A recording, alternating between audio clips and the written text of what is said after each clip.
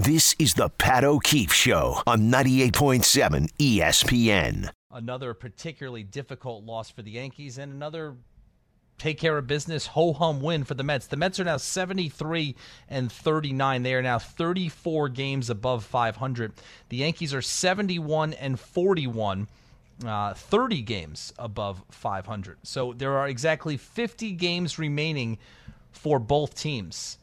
We had a caller in the first hour who compared the 96 Yankees to the 2022 Mets, which I think is a stretch. He was more comparing Torrey and Showalter and their demeanors. I'll buy that. There is one, as I think back to that 96 Yankees season, there is one very strong comparison that I think is important. The Yankees that year were a surprise. They had a terrific start. The Orioles were supposedly the team to beat in the American League East back then. This was before the Red Sox got Pedro Martinez and started to build up their roster. The Yankees were kind of a front runner that year. They grabbed the lead in the division early. They pretty much ran with it all the way through summer. Because the Yankees were somewhat of a young team that hadn't done that before, they'd only been to the playoffs once the season before, and they didn't get out of the first round. You kind of had the feeling the entire season of waiting for the other shoe to drop. All right, is there a similarity there with this Mets season? A little bit. I think there was a little bit of that for Mets fans the first half of that season. But now that Scherzer's back, now that DeGrom is back, and now that Edwin Diaz is doing what he's doing, that is not the feeling anymore. I think we're beyond waiting for the other shoe to drop. I think for the Mets fan now, it's just like pure excitement about what can this team actually do? What is the potential for this team? But there was one similarity. For the Yankees, it happened later. It happened in September.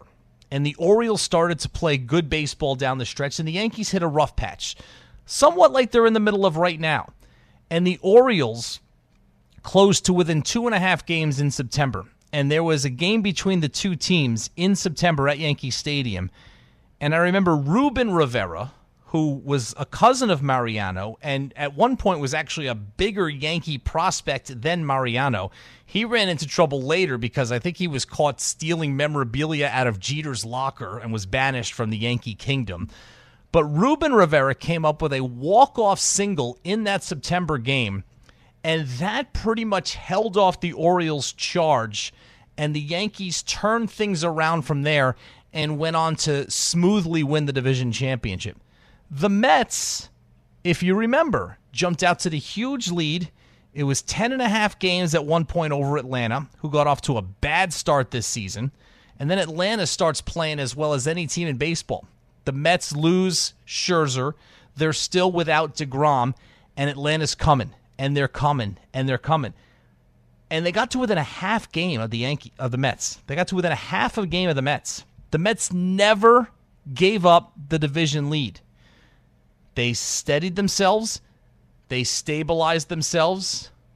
They got Starling Marte back. Francisco Lindor, Pete Alonso started to hit more consistently, especially Lindor. You got Max Scherzer back. Edwin Diaz took it to another level. 2 series now in the last month. You have gone head-to-head with the Atlanta Braves and beaten them each time, including 4 out of 5. And now all of a sudden, here you are on the night of August 10th with a 7.5 game lead. That is the one similarity I thought of when the caller was comparing the 96 Yankees, for those who remember that team, to this year's 2022 Mets. The other similarity by October could be this. They could both be world champions. All right, 1-800-919-3776. Let's go to Nick in New Jersey. Nick, how you doing tonight? Hey, Pat, how you doing? Good. Hey, listen, I've been... listen to basketball and all this stuff. Thank God you're talking about the Mets. It's New York, baby. Let's go. We got some good ball on the tube here, We got some great ball in Citi Field right now, Nick. Oh, you ain't kidding. You got, like you said, you got Scherzer back. We're looking good and better than the Yanks. Oh, my God. It's a real dumpster fire over there. But, hey, listen, New York baseball is New York baseball. You know. I hear you, Nick. It's funny, and thanks for the call. The fan bases can't help themselves, right? The Mets fan, and I do this too, I'm guilty of this too. But doing what I do from the chair I'm sitting in, trying to analyze the whole thing, I'm looking at two teams all season long. And again, I made this comment on Sunday when I was on the air here. All season long, these two teams have been on top of the division, their respective divisions. That is so incredibly rare. So for me, I'm sitting here all season long doing the side-by-side comparison, which is really apt because they're both very good. But it's so funny because the Yankee fan right now wants to throw shade on the Mets. Don't start celebrating too early. Don't print your World Series tickets just yet. Slow your roll, Mets fans. What is the Yankee fan saying that for? Like, seriously. The Yankee fan is so uncomfortable being in the position that he or she is in right now because it's an unfamiliar position. And then we got the Mets fan, Nick in New Jersey. Everything's going well for the Mets. Scherzer, DeGrom, Diaz, Alonso, Lindor, Buck. Everything is going well for the Mets. But he's got to throw in that the Yankees are a dumpster fire right now. Listen, first of all, give me a dumpster fire in which the team is 30 games above 500 any day of the week. That's my kind of dumpster fire. All right? Are the Yankees going through a very rough patch right now? Yes. Have they lost back-to-back one-run games in Seattle? Yes. Have they lost 7 of their last 8 games? Yes. Are they a dumpster fire? They are not. Are they better than the Mets right now? They are not. And I said that even before the Mets officially overtook them as having a better record. You could just see this coming for a month. You know, when the Mets finished the first half of the season the way they did, winning the series against the Braves, and then nearly sweeping the series against the Cubs, taking that momentum into the All-Star break. And it's funny because part of what gave you a good feeling about the Mets then was knowing that they were going to do something big at the trade deadline. And guess what? They didn't. They didn't do something big at the trade deadline. Now, the moves, I mean, big's a relative term if you want. I'm not talking about Daniel Vogelback, all right? Big's a relative term. But Vogelback, Naquin, we haven't seen a ton from Darren Ruff yet. Those are the moves that the Mets made to improve along the margins. And lo and behold, because that's how this Mets season has played out so far, those moves have been more impactful than the quote-unquote big moves that the Yankees did make. But it's August 10th, man. All right, we're 3 weeks away from Labor Day. We're 2 months away from the end of the regular season. And then you've got to get through the playoffs. All right, DeGrom has been every Mets fan's dream these last 2 starts, but they've been 2 starts. All right, let's see the third against the Phillies. Let's see the fourth against the Braves. And then let's start building some momentum in that direction. But there is nothing that you don't like about this Mets team right now. It's a great feeling. It was a great feeling. And again, I said this before. You can't overstate the importance of holding on to first place for 6 weeks without Scherzer or DeGrom. And that is the manager. You know, listen, I'll compare him to Luis Rojas right now. Rojas, Yankees third base coach, good baseball man. 2 years as the Mets manager. But 2 years ago in 2020, and I know 2020 was such a weird season, a 60-game season, the Mets were one of the best hitting teams in the National League. They were one of the best pitching teams in the National League. The playoff field was expanded to 8 National League teams that season, and somehow, it did not include the Mets. Now, what's happening now in terms of how Buck is managing this team is the opposite of that. It's the exact opposite of that. That was the parts are greater than the sum. This is the sum is greater than the parts. And that's Buck. Now on to the Yankees and their latest one-run loss today. Almost one of those wins you can, point to later in the season and be like, that really got this team back on the right track. They were throwing a no-hitter against the Mariners, but at the same time, the Yankees hadn't scored yet either. Seattle finally gets its first hit in the 6th inning off of Nestor Cortez, and it's a solo home run, so they take a 1-0 lead. And then the Yankees in the top of the 7th inning against Robbie Ray, the reigning Cy Young Award winner in the American League, who had shut them out so far, coming off the Yankees being shut out for 13 innings the night before. They get a runner on against Ray, who's tiring, over 110 pitches thrown. Kyle Higashioka has a terrific at-bat against Ray, working the count full. And then on the full count pitch, he lines an absolute bullet over the fence in left center field. And just like that, scoreless streak is over, and the Yankees have a 2-1 lead. 2 batters later, Aaron Judge hits his 45th home run of the season, a huge insurance run, and now it's a 3-1 lead. And the Yankees couldn't hold it. Cortez came out to start the 7th, didn't record an out. Aaron Boone, short of options in his bullpen, brings out Albert Abreu, who had been pretty bad in his 3 previous outings. We'll make it 4 because Abreu ends up coughing up the lead. The final 2 runs scoring on Carlos Santana's 2-run home run, and the Yankees couldn't recover from there. So 4-3 is the final. Let's get some post-game reaction from the Yankees clubhouse. First, Aaron Boone. Nestor was cruising along, no-hitter, almost through 6, gives up the home run, sends him out there to start the 7th, where he didn't record an out. So did Boone see if Nestor did anything wrong in his last inning? I don't know. Couldn't put those last 2 righties away. Haggerty got him the inning before on really one of his few mistakes where he kind of pulled a fastball down and in, and he was able to keep it fair for the home run. Just a little tough putting those guys away. France kind of punched one the other way, just getting it by, and I think it was 3-2 to Haniger too, where it looked like he kind of hung the slider up there a little bit. I don't know if I noticed much off other than those last 2 guys obviously just having a hard time putting them away. So then he goes to Albert Abreu, who on the pecking order of Yankees relievers is very close to the bottom. I mean, Abreu was picked up off the scrap heap in the middle of the season. He was there for the taking for a reason, because he has not pitched well over his last 4 outings now. So Boone was asked if Abreu was the right choice after Nestor. Well, I mean, obviously being a little thin down there today, so he was rested, really had Wandy and Efros to close things out if I could get there. So wanted him to go through those hitters. Was hoping Nestor could find a way to get through there, but felt like I had to go get him at that point. And, Albert was rested, and, he's had a couple tough outings here, but for the most part, he's been really sharp for us. He rolled the dice with Nestor. It didn't work. So then your options in the bullpen are Albert Abreu, Scott Efros, and Wandy Peralta. I got to be honest with you. I keep Abreu on ice. You got to win that game. That could have been such an impactful win in a season full of wins. I mean, it would have been win number 72 here on August 10th. But this team is really sputtering right now.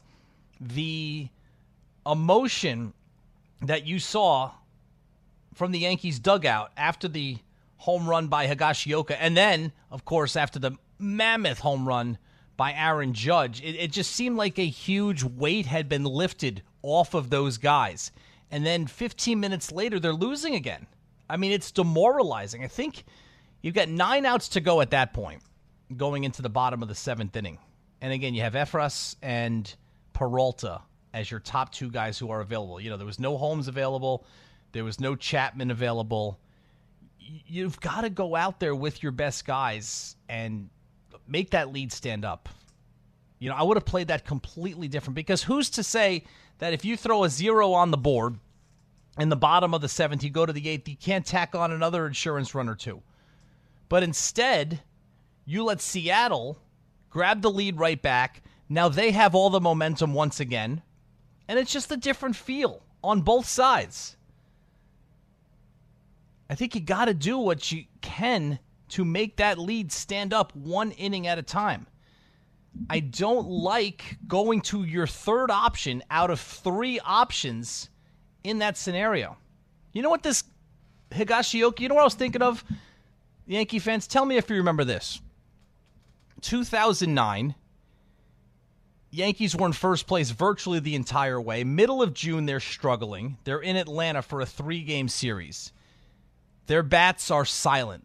It's a scoreless game. Around the 5th or the 6th inning, Francisco Cervelli, who was the rookie 3rd-string catcher that year, smacks a solo home run. And Cervelli, who I always liked because he was always fiery and very confident in himself. Must be a thing with Yankee backup catchers when you think of Jim Leyritz as well. But Cervelli, I just remember him rounding the bases. He wasn't even a home run hitter, just kind of like screaming and pumping himself up and pumping his team up. And and Brian Cashman has said this in subsequent years, that was one of the turning points for what ended up being a championship season. And, you do this long enough and you watch sports long enough and you see something like Higashioka's home run today, and I immediately thought of that. Backup catcher, not a home run hitter. Higashioka this year, not much of a hitter at all. But boy, did they need that.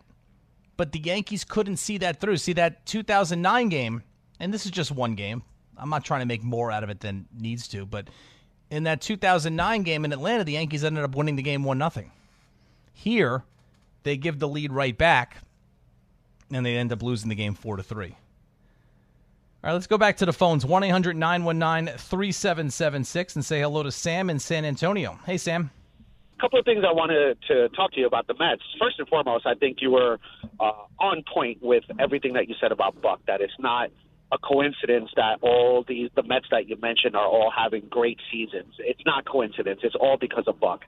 I'm in my 40s now. I wanted the Mets to get Buck Showalter when the Yankees fired him back in the 90s. So, better late than never. So I'm putting in my ploy for Buck to be MVP this year.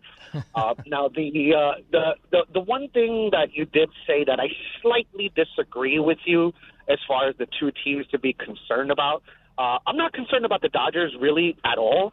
And for the following, because they do have some spots on their lineup that are landing spots for, DeGrom and Scherzer are beasts, so they can make it through any lineup. But for our second half of the rotation, whoever it's going to end up being, there are some landing spots there. The team that I'm really more concerned about than them are the Astros because of the pedigree. They do have Verlander. That's just nasty. And one other thing that I wanted to say before I'll let you go and listen to your commentary, I really thought what the Mets did during this trading season was actually brilliant. It's always nice to have a player like Juan Soto. Of course, who would say no to him? But whenever you make a move for a player to that degree, it always at least that first year has some type of an effect on the chemistry that's already going on this team. That's fantastic. So I'm glad they didn't bring in a big name like that to possibly affect that in any negative way. The moves that they made were more depth moves. And look, I would like to see a chart or a comparison for all the teams that made a decent amount of moves. I would say that these quote-unquote, air-quote, no-names that the Mets brought in are outperforming those other big names that the teams got.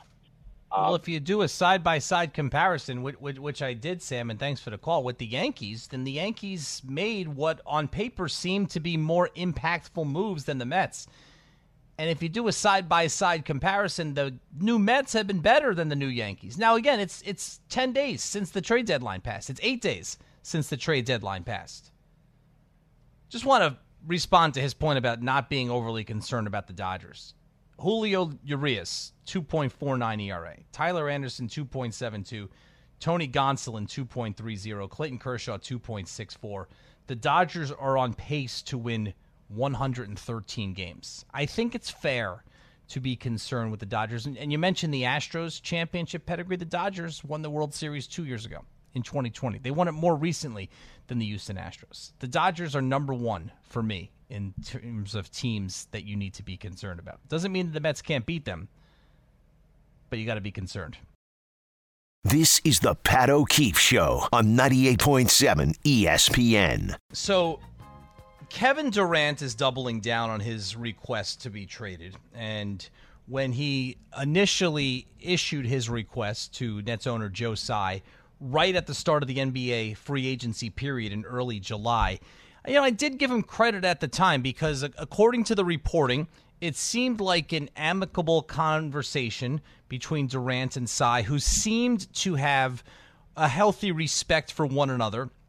And it was a request. It didn't sound like it was a demand. It didn't sound like, Durant went in there, pounded his fist on the desk, and said, trade me or else. You know, like Kristaps Porzingis did once upon a time as a petulant young player for the Knicks. And by the way, when Porzingis did that, he didn't nearly, this goes without saying, have the playing resume that Kevin Durant has right now.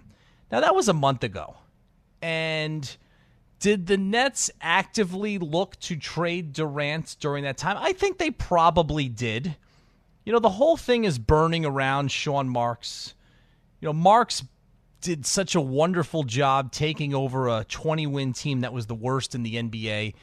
And within 3 seasons between his work and Kenny Atkinson's work, within 3 seasons, they made the Brooklyn Nets, an attractive destination for the 2 premier free agents on the market that year. That's a near impossible task. And I understand that Durant wasn't going to play the upcoming season with his Achilles injury, so you basically had to bite the bullet and pay him $40 million to not play. As it turned out, Kyrie Irving only decided to play about 20 games that first season, and he was never heard from again. So the first season, you basically had to throw away the first season, during which, by the way, the Nets still made the playoffs and played some very entertaining basketball in the bubble. And then we know the Durant path from there. We've gone over and over it. You know, the second year for Durant and Irving in Brooklyn was their most promising year when Harden came in, played like an MVP.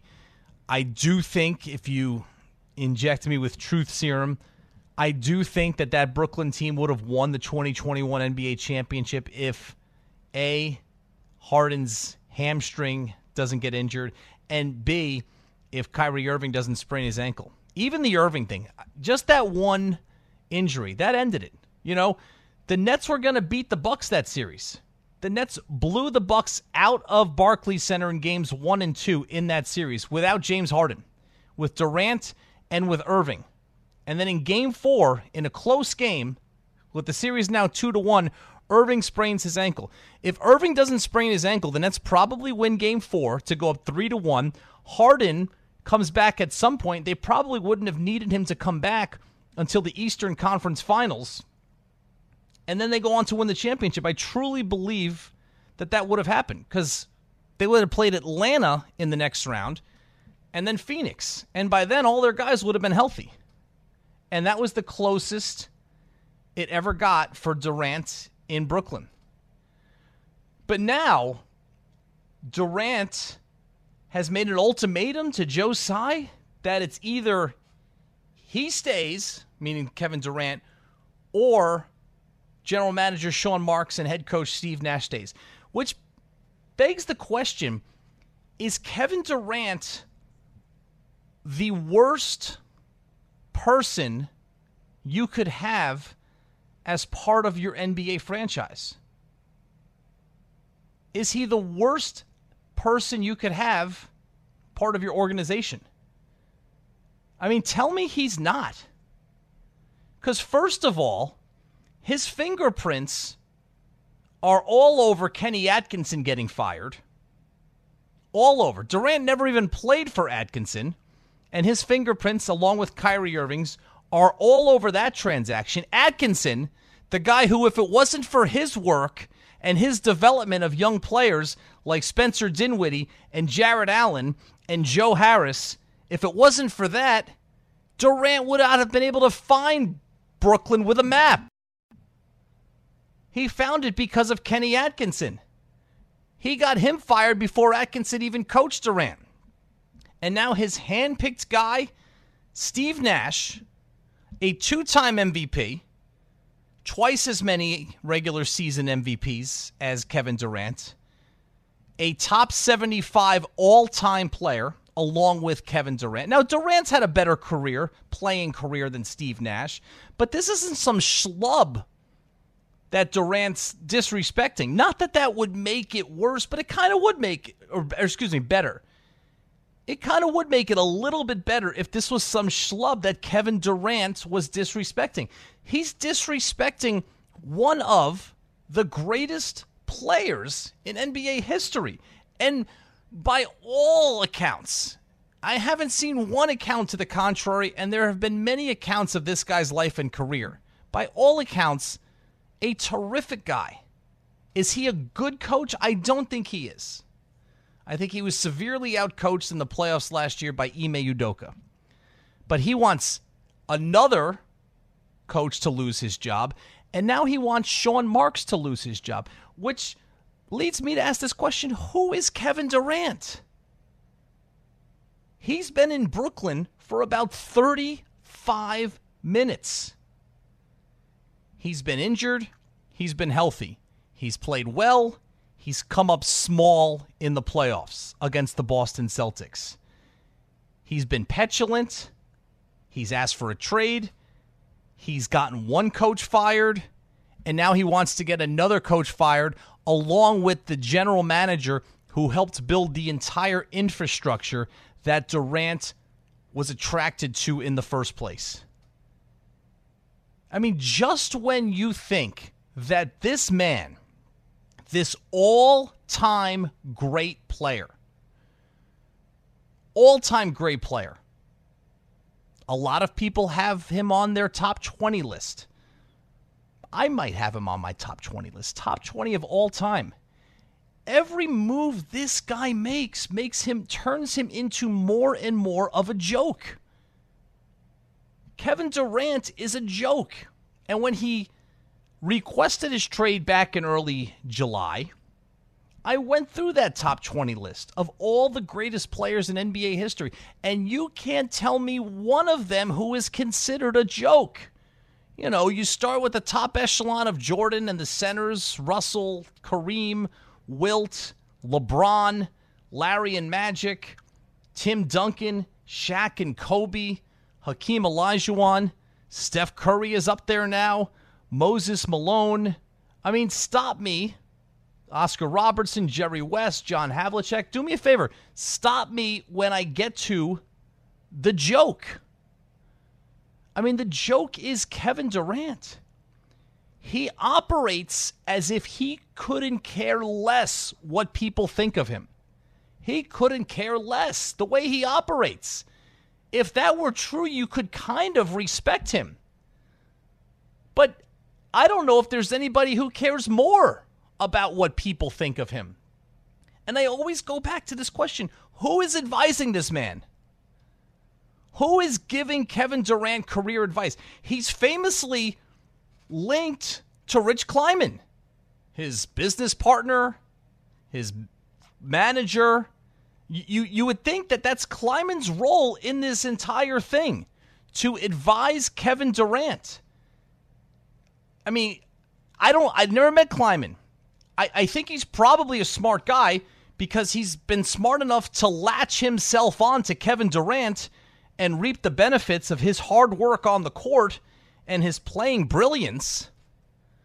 But my God, because of that hard work and that playing brilliance, there could have been such a different narrative written about this guy's career. And each and every year, just look at the last 4 years. When he won back-to-back NBA Finals Most Valuable Player awards in 2017 and 2018, he was just about at the pinnacle. And then in 2019, somehow he elevated himself even more because he was brilliant during those playoffs, and then he ruptured his Achilles, and then when he saw his team was in trouble in the finals against the Toronto Raptors, he pushed his body to the limit to get back to join them to help them. It was valiant.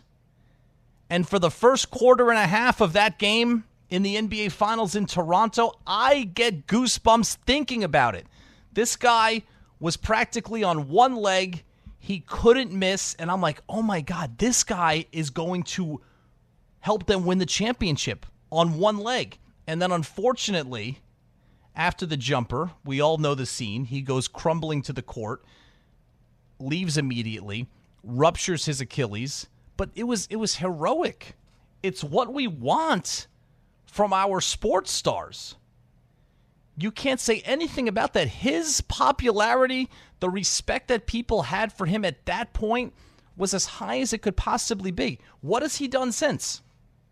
He's left that situation in Golden State, gone to Brooklyn, gotten one coach fired.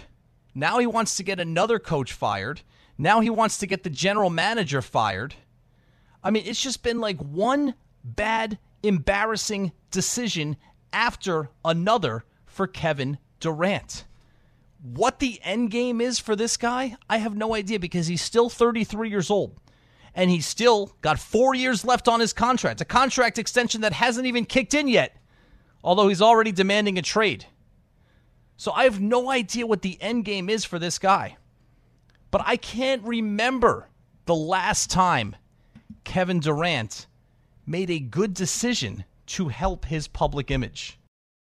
This is the Pat O'Keefe Show on 98.7 ESPN. Part of the package to receive he and Kyrie Irving in 2019, in addition to having to pay Durant $40 million for a year to not play basketball, they also had to sign their buddy DeAndre Jordan, who was a shell of his former self, to a $10 million contract and take playing time away from a young blossoming center named Jarrett Allen, who, by the way, was an NBA All-Star last season. So add that to the list.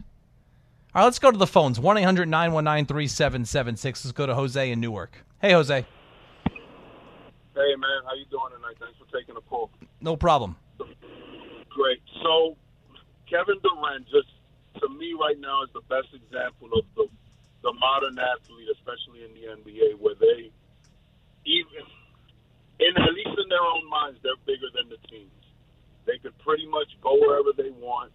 There's no real incentive to really hang out and work through it as you would see a Jordan or some of the old players who would stick with their teams for 5-10 years and go through the obstacle course of becoming a contender. From what I see, these guys are friends all the way up through AAU. They could be coach killers if they want.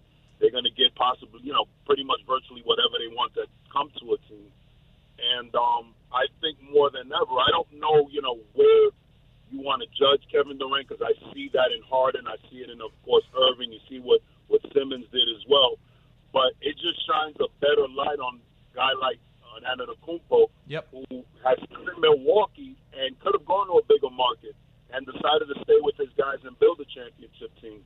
But that's probably going to be more of a rarity than the common, which is going to be guys who, because they could make money outside of basketball, because they're social media personalities and they tend to get a bloated, real self-importance of themselves without judging.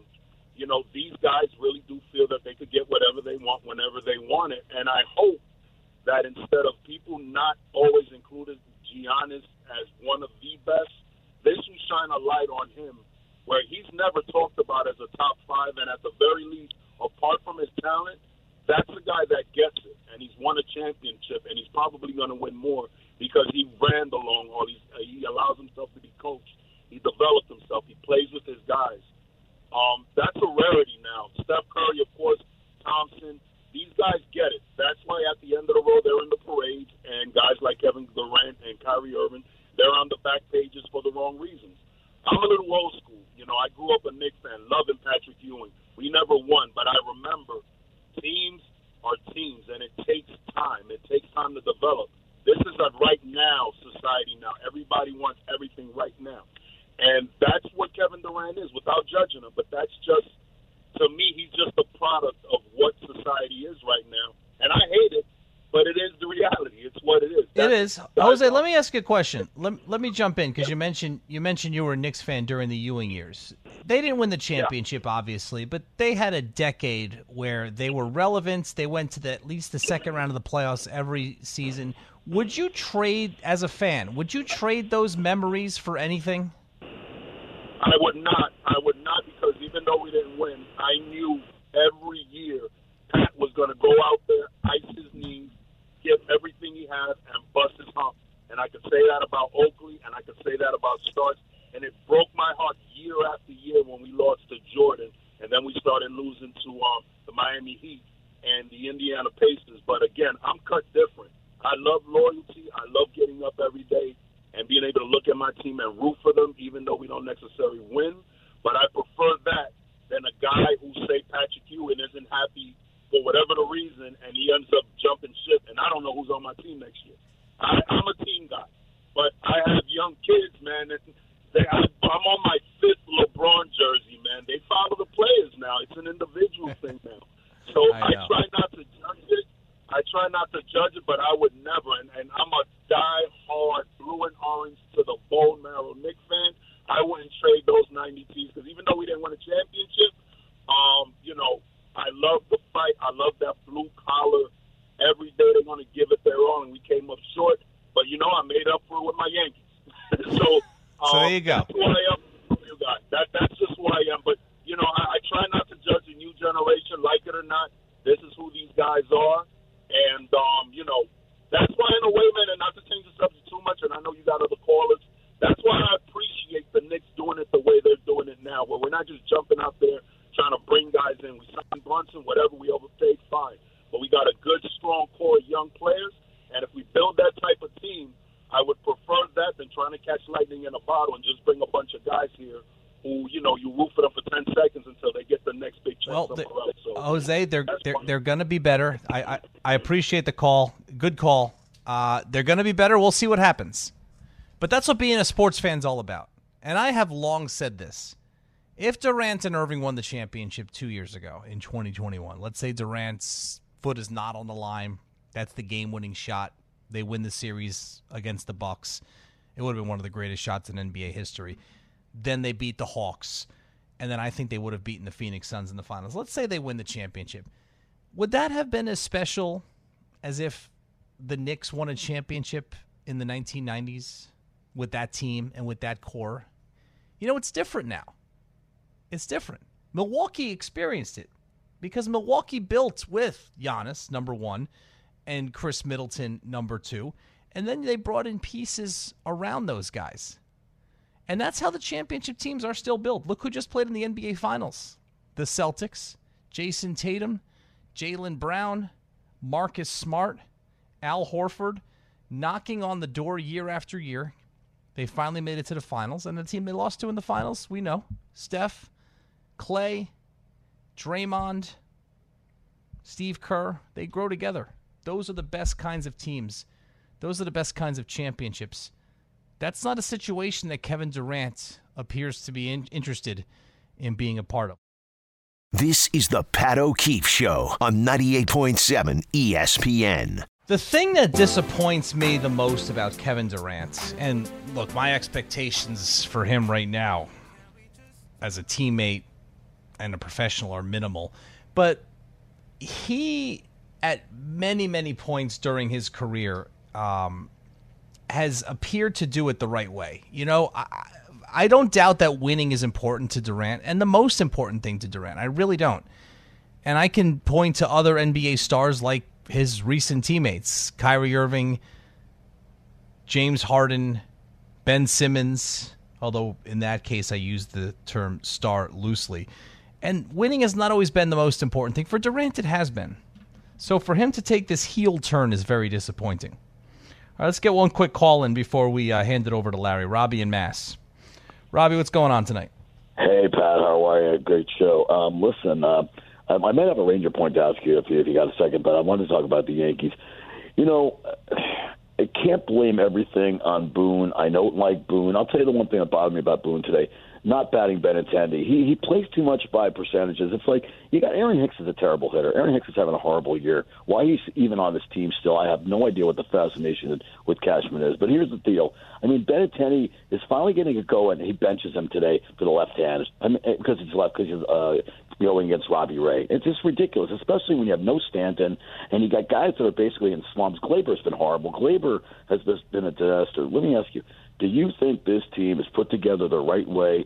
And also, do you think this team has overachieved this season? Let's be honest. You didn't think that Nestor Cortez was going to pitch that great this year, and he pitched great today. And what does Boone do? Pulls him out after 93 pitches. I am so sick of Aaron Boone. Why do you put Albert Abreu as your best option? Louis Littke is a left-handed guy. Why isn't Louis Littke pitching to Santana in that situation? If you want to go by percentages, he's talking about percentages about playing Aaron Hicks, who stinks from the right side. He stinks from both sides, but he won't bat Benintendi. But Benintendi's supposed to be there and and Benintendi didn't bat leadoff. Benintendi bats behind a guy with 45 home runs. I am sick and tired of watching Judge get up with nobody on base. Does LeMahieu have to hit 1,000? Really, does LeMahieu have to hit 1,000 in order for Judge to get up? Why is Judge batting second? Pete Alonso bats fourth. I mean, it makes no sense. Get some table setters in front of Judge. You'll score more runs. When a team scores 3 runs in 27 innings, there's obviously a problem there. So can they turn it around? Yeah. But I'll just get your opinion, Pat, about how the team is constructed. And also, I wanted to ask if you like the Trocheck deal with the Rangers as far as that. And then I appreciate it. Yeah, go ahead. I like the Trocheck, Robbie. Thanks for the call. We'll wrap it up. I do like the Trocheck just to add some depth. The Rangers didn't have a ton of flexibility, so to be able to bring in a bona fide player like that, to stabilize the top of their formation, it was solid. I agree with the Benintendi point. And the thing that got me for Boone today was the pitching move. If you have a chance to win that game, you can't go to Albert Abreu.